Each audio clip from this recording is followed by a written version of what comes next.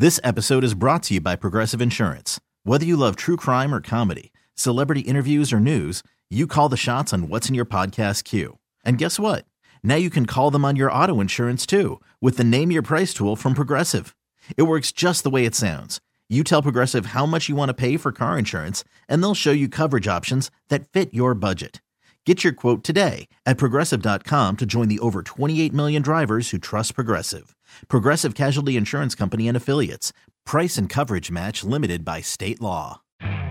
You could spend the weekend doing the same old whatever, or you could conquer the weekend in the all-new Hyundai Santa Fe. Visit HyundaiUSA.com for more details. Hyundai, there's joy in every journey. Context and accuracy matters. It does. This is not Fox News. So the last time that Megan Ryan was on this show, the producer, Christopher Tubbs, he took something she said a little bit out of context. He tweeted out inaccuracy. I didn't like it. I reprimanded him. We dealt with him. Megan Ryan was kind of like, that's not what I said. Creative liberties. I hope that he apologized to Megan for that. She joins us now on the John Schuster Coal Banker Hotline. Megan Ryan from the Minneapolis Star Tribune. How are you, Megan? I'm good. I didn't mean to cause such discord among the Lake Show producer and host. I'm surprised she'd even come back after that. Well, I didn't appreciate it. I mean, me and Megan, we're tight, like we're homies, we're friends, and I'm like, Chris, you're out of pocket here. I'm not clicks. Sean Hannity. I'm not Hannity. No, okay, sorry, my bad. My bad. We laugh about it in the end, right, Megan? Yes. Hey, let me ask you this: with a famous name like Megan Ryan, how many times have you checked into a hotel or whatever just throughout the years and people have kind of given you a glance or like they anticipated that they were going to meet the movie actress? I don't think anyone has ever, anticipated that it was going to be Meg Ryan showing up because, why on earth would she use her real name to, check into a hotel? Don't they all, use fake names? No, but that's no. People don't know that. People don't know that, Megan. People expect that seriously, people expect that when they see a Michael Jordan, and I actually know a Michael Jordan, a real Michael Jordan here that lives in St. Paul. People just think, they don't think like that. They don't think about the A-list thing. I'm sure that maybe they didn't say it to you, but they were probably thinking, is this the Megan Ryan, the actress? Maybe. I mean, I get a lot of people that comment on my name and be like, oh, you get that a lot? Or Sleepless in Seattle. And I'll be like, yeah, I get that more often than I think. I mean, they have to be incredibly disappointed when I walk up if they're expecting Meg Ryan, because we are a very different human being. Don't look anything alike in the slightest. So. Oh man. All right. Well, the Twins fall today 4-3 to the Chicago White Sox. And look, we know that we're not headed to the postseason. But for the Twins fans out there that are going to watch the final remaining games of this 2022 season, what should they be looking for? What should they be watching? What should be entertaining to them as a Twins fan? I mean, really the only thing, because they're out of the playoffs officially as of late last night. So there's no distant hope at a miraculous recovery or anything. It's done. So really the only thing that you should be excited about is Luis Arraez possibly winning the batting title. He's about 2 points ahead of Aaron Judge right now for the AL title. It's got 315, I think is what he's hitting right now with 2 hits today. Judge didn't play today because the Yankees are off, and so he's at 313. So that's going to come down really to the wire. And that's one of the only kind of things maybe Twins fans can celebrate at this point. That's the only thing they can win. So it'd be Luis Arraez hopefully getting that batting title, and then possibly enjoying Carlos Correa's final games as a Minnesota Twin, because it's not guaranteed he's coming back next year. So this very well could be it. So you want to soak those two things in because they might not happen again. Who knows? Luis Arraez, I'm hoping that he's able to pull it off. I hope that he's able to get it done. And you're right, he had a couple more hits today and raised the batting average again. How would you describe just kind of what he's been like the last, let's say, couple of weeks? I know that in the post game last night, he made some comments about, he's been getting a lot of DMs and some people, some haters out there calling him trash and all that, just giving him a little bit of grief, probably trying to get in his head a little bit. But how would you kind of describe his demeanor or just his approach here, the final remaining games?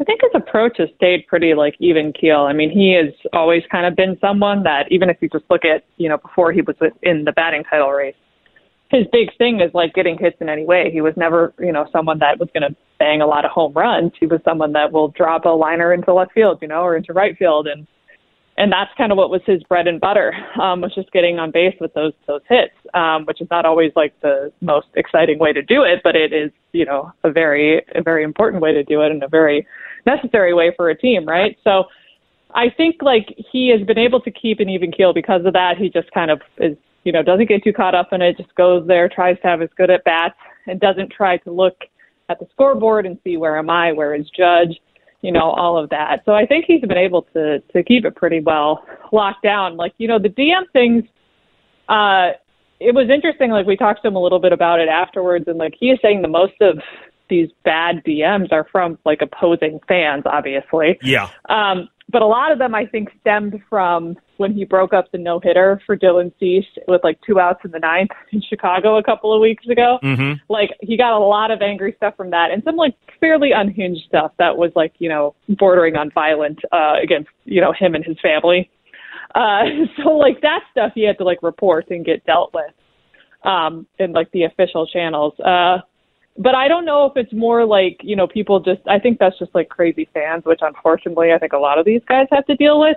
As far as the batting title stuff, I think I'm sure there's people that don't want to see him win, but I also think that he's kind of a hard guy to root against. Unless you're a Yankees fan and you want to see Aaron Judge get the Triple Crown, which then fair enough. Yeah. We're talking to Megan Ryan, beat writer. She covers the Minnesota Twins for the Minneapolis Star-Tribune. She's joining us here on The Lake Show on News Talk 830-WCCO. Give her a follow on Twitter, by the way, at The Other Meg Ryan on Twitter.com. All right, so I've had a bunch of people that have said to me, well, if this team had stayed healthy, if this person was available, if that, look, I get the injuries thing.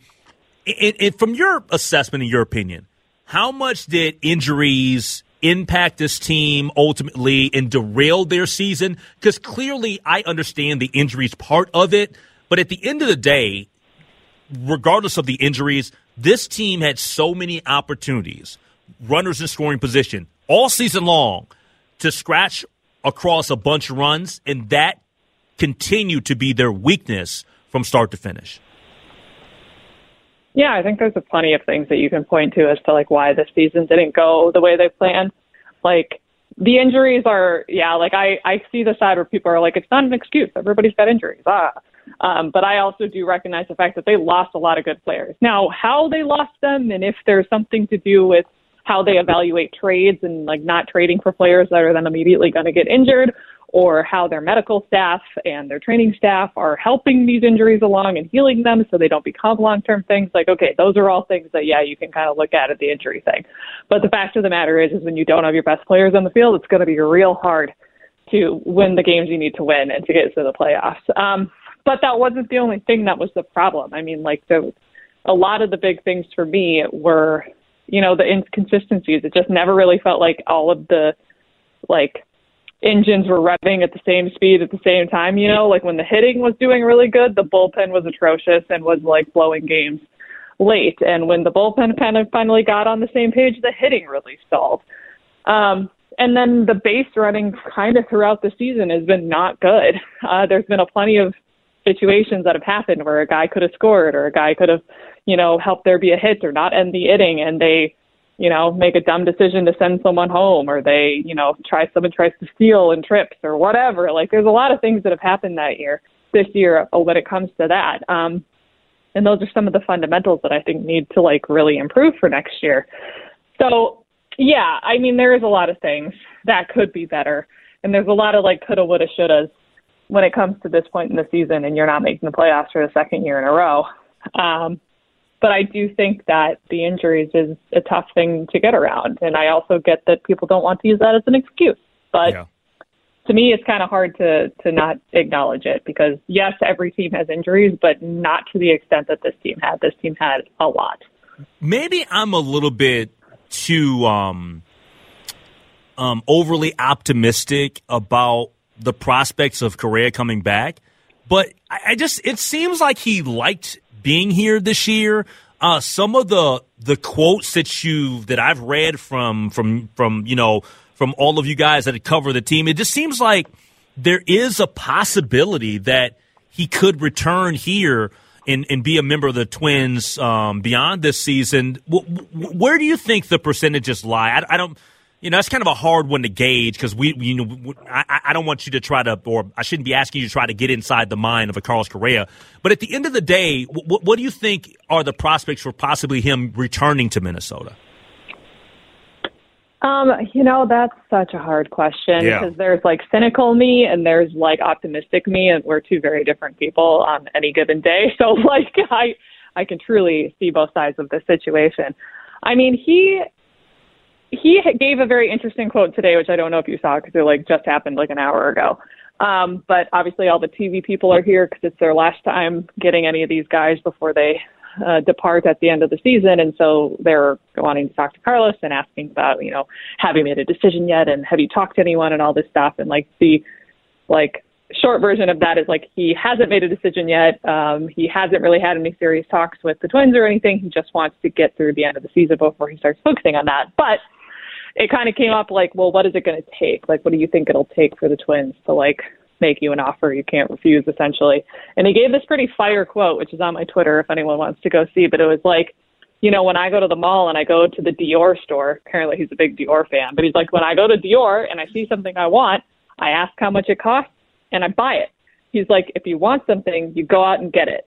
And so I'm the product. If they want me, they have to come get it. And so he kind of put the onus back on the Twins, which is interesting because technically the onus is on him because he's the one with the contract that has the opt-out. It's a player opt-out. So he's the one that can decide he doesn't want to come back next year or 2023 or whatever it may be. But I think he was kind of saying, if the Twins pony up and give me a long-term deal, which is what he wants, and if you're looking for a ballpark, Corey Seager, shortstop last year, went from the Dodgers to the Rangers, got a 10-year, $325 million, I think, dollar deal, something like $30 million a year. So that's the kind of deal he's looking, 7 to 10 years, $30-ish million a year. That is what he is expecting and wanting. Now, yes, he makes $35.1 million a year with the Twins this season and then potentially 2022 and 2023. But he doesn't just want 3 years. He wants a big long-term security. He said that on a couple of different occasions in a couple of different ways.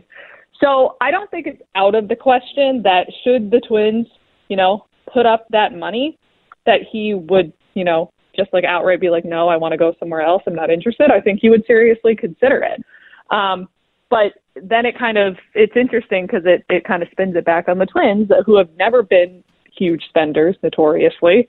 And their payroll is not as large as many of the others in the league. It's about average. So, it'll be interesting to see what it comes down to. I do agree, though, as you said, I do think he likes it here. It's not he is not leaving the door open or not saying that should the money be right, he would not come back just because he hated it. He likes it here. Everything that I've heard is his family's happy here. He's got his wife and his in-laws and all the dogs and his son. All are, here and happy. I actually have another baby on the way this off season. So maybe not moving around right when the baby's doing spring training is something that's appealing as well. They've got a lot of where he's got a lot of connections in the clubhouse. He's built a really strong partnership with Byron Buxton in terms of leadership. He's mentoring Jose Miranda, who is a fellow Puerto Rican of his. And that's kind of been a relationship I think he's really enjoyed and treasured. And he's been a voice in the locker room. He's been someone that's been respected and looked up to. And I think in Houston, not that he wasn't a big name and a big player, but that's a team that's got a lot of big names and big players. And he grew up there, essentially. So he's kind of always, one of the younger guys. He all of a sudden came here and was looked at as a leader. And I think he really enjoyed exploring that part of it. And he was talking to a couple of us in the media the other day, just off the record, kind of not off the record, but just like a casual conversation. Yeah. And he was saying, like, I really liked the idea or the opportunity I've had to come here and show people who I am. Because in Houston, it was kind of, I was known as one thing, or people saw me, you know, in terms of the scandal, and I was like this or that or a cheater or whatever. Or they saw me as just like, you know, a competitor on the field, and nobody really, I felt, kind of knew who I was beyond that market maybe. And so now I've got to come here and I feel like I've been able to really show who I am, and that's been really nice. Awesome. So I do think he likes it here. And he's got strong friendships in the clubhouse, and I know that everyone in the clubhouse loves him and would like him to stay. And I'm sure the front office and the manager and everybody would like him to stay.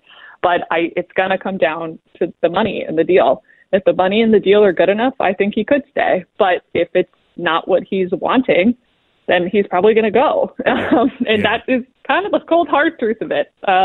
So it'll be interesting to see how it plays out. And it's going to play out within a couple of days of the World Series ending. So everybody buckle up, I guess. Give her a follow on Twitter at the other Meg Ryan. But most importantly, check out her fine word for the Minneapolis Star-Tribune. Megan Ryan joining us, talking Twins here on News Talk 830 WCCO. Thank you for joining us here on The Lake Show. No problem. Thank you. All right, take care. That's Megan Ryan joining us here on The Good Neighbor. This episode is brought to you by Progressive Insurance. Whether you love true crime or comedy, celebrity interviews or news, you call the shots on what's in your podcast queue. And guess what? Now you can call them on your auto insurance too with the Name Your Price tool from Progressive. It works just the way it sounds. You tell Progressive how much you want to pay for car insurance, and they'll show you coverage options that fit your budget. Get your quote today at Progressive.com to join the over 28 million drivers who trust Progressive. Progressive Casualty Insurance Company and Affiliates. Price and coverage match limited by state law.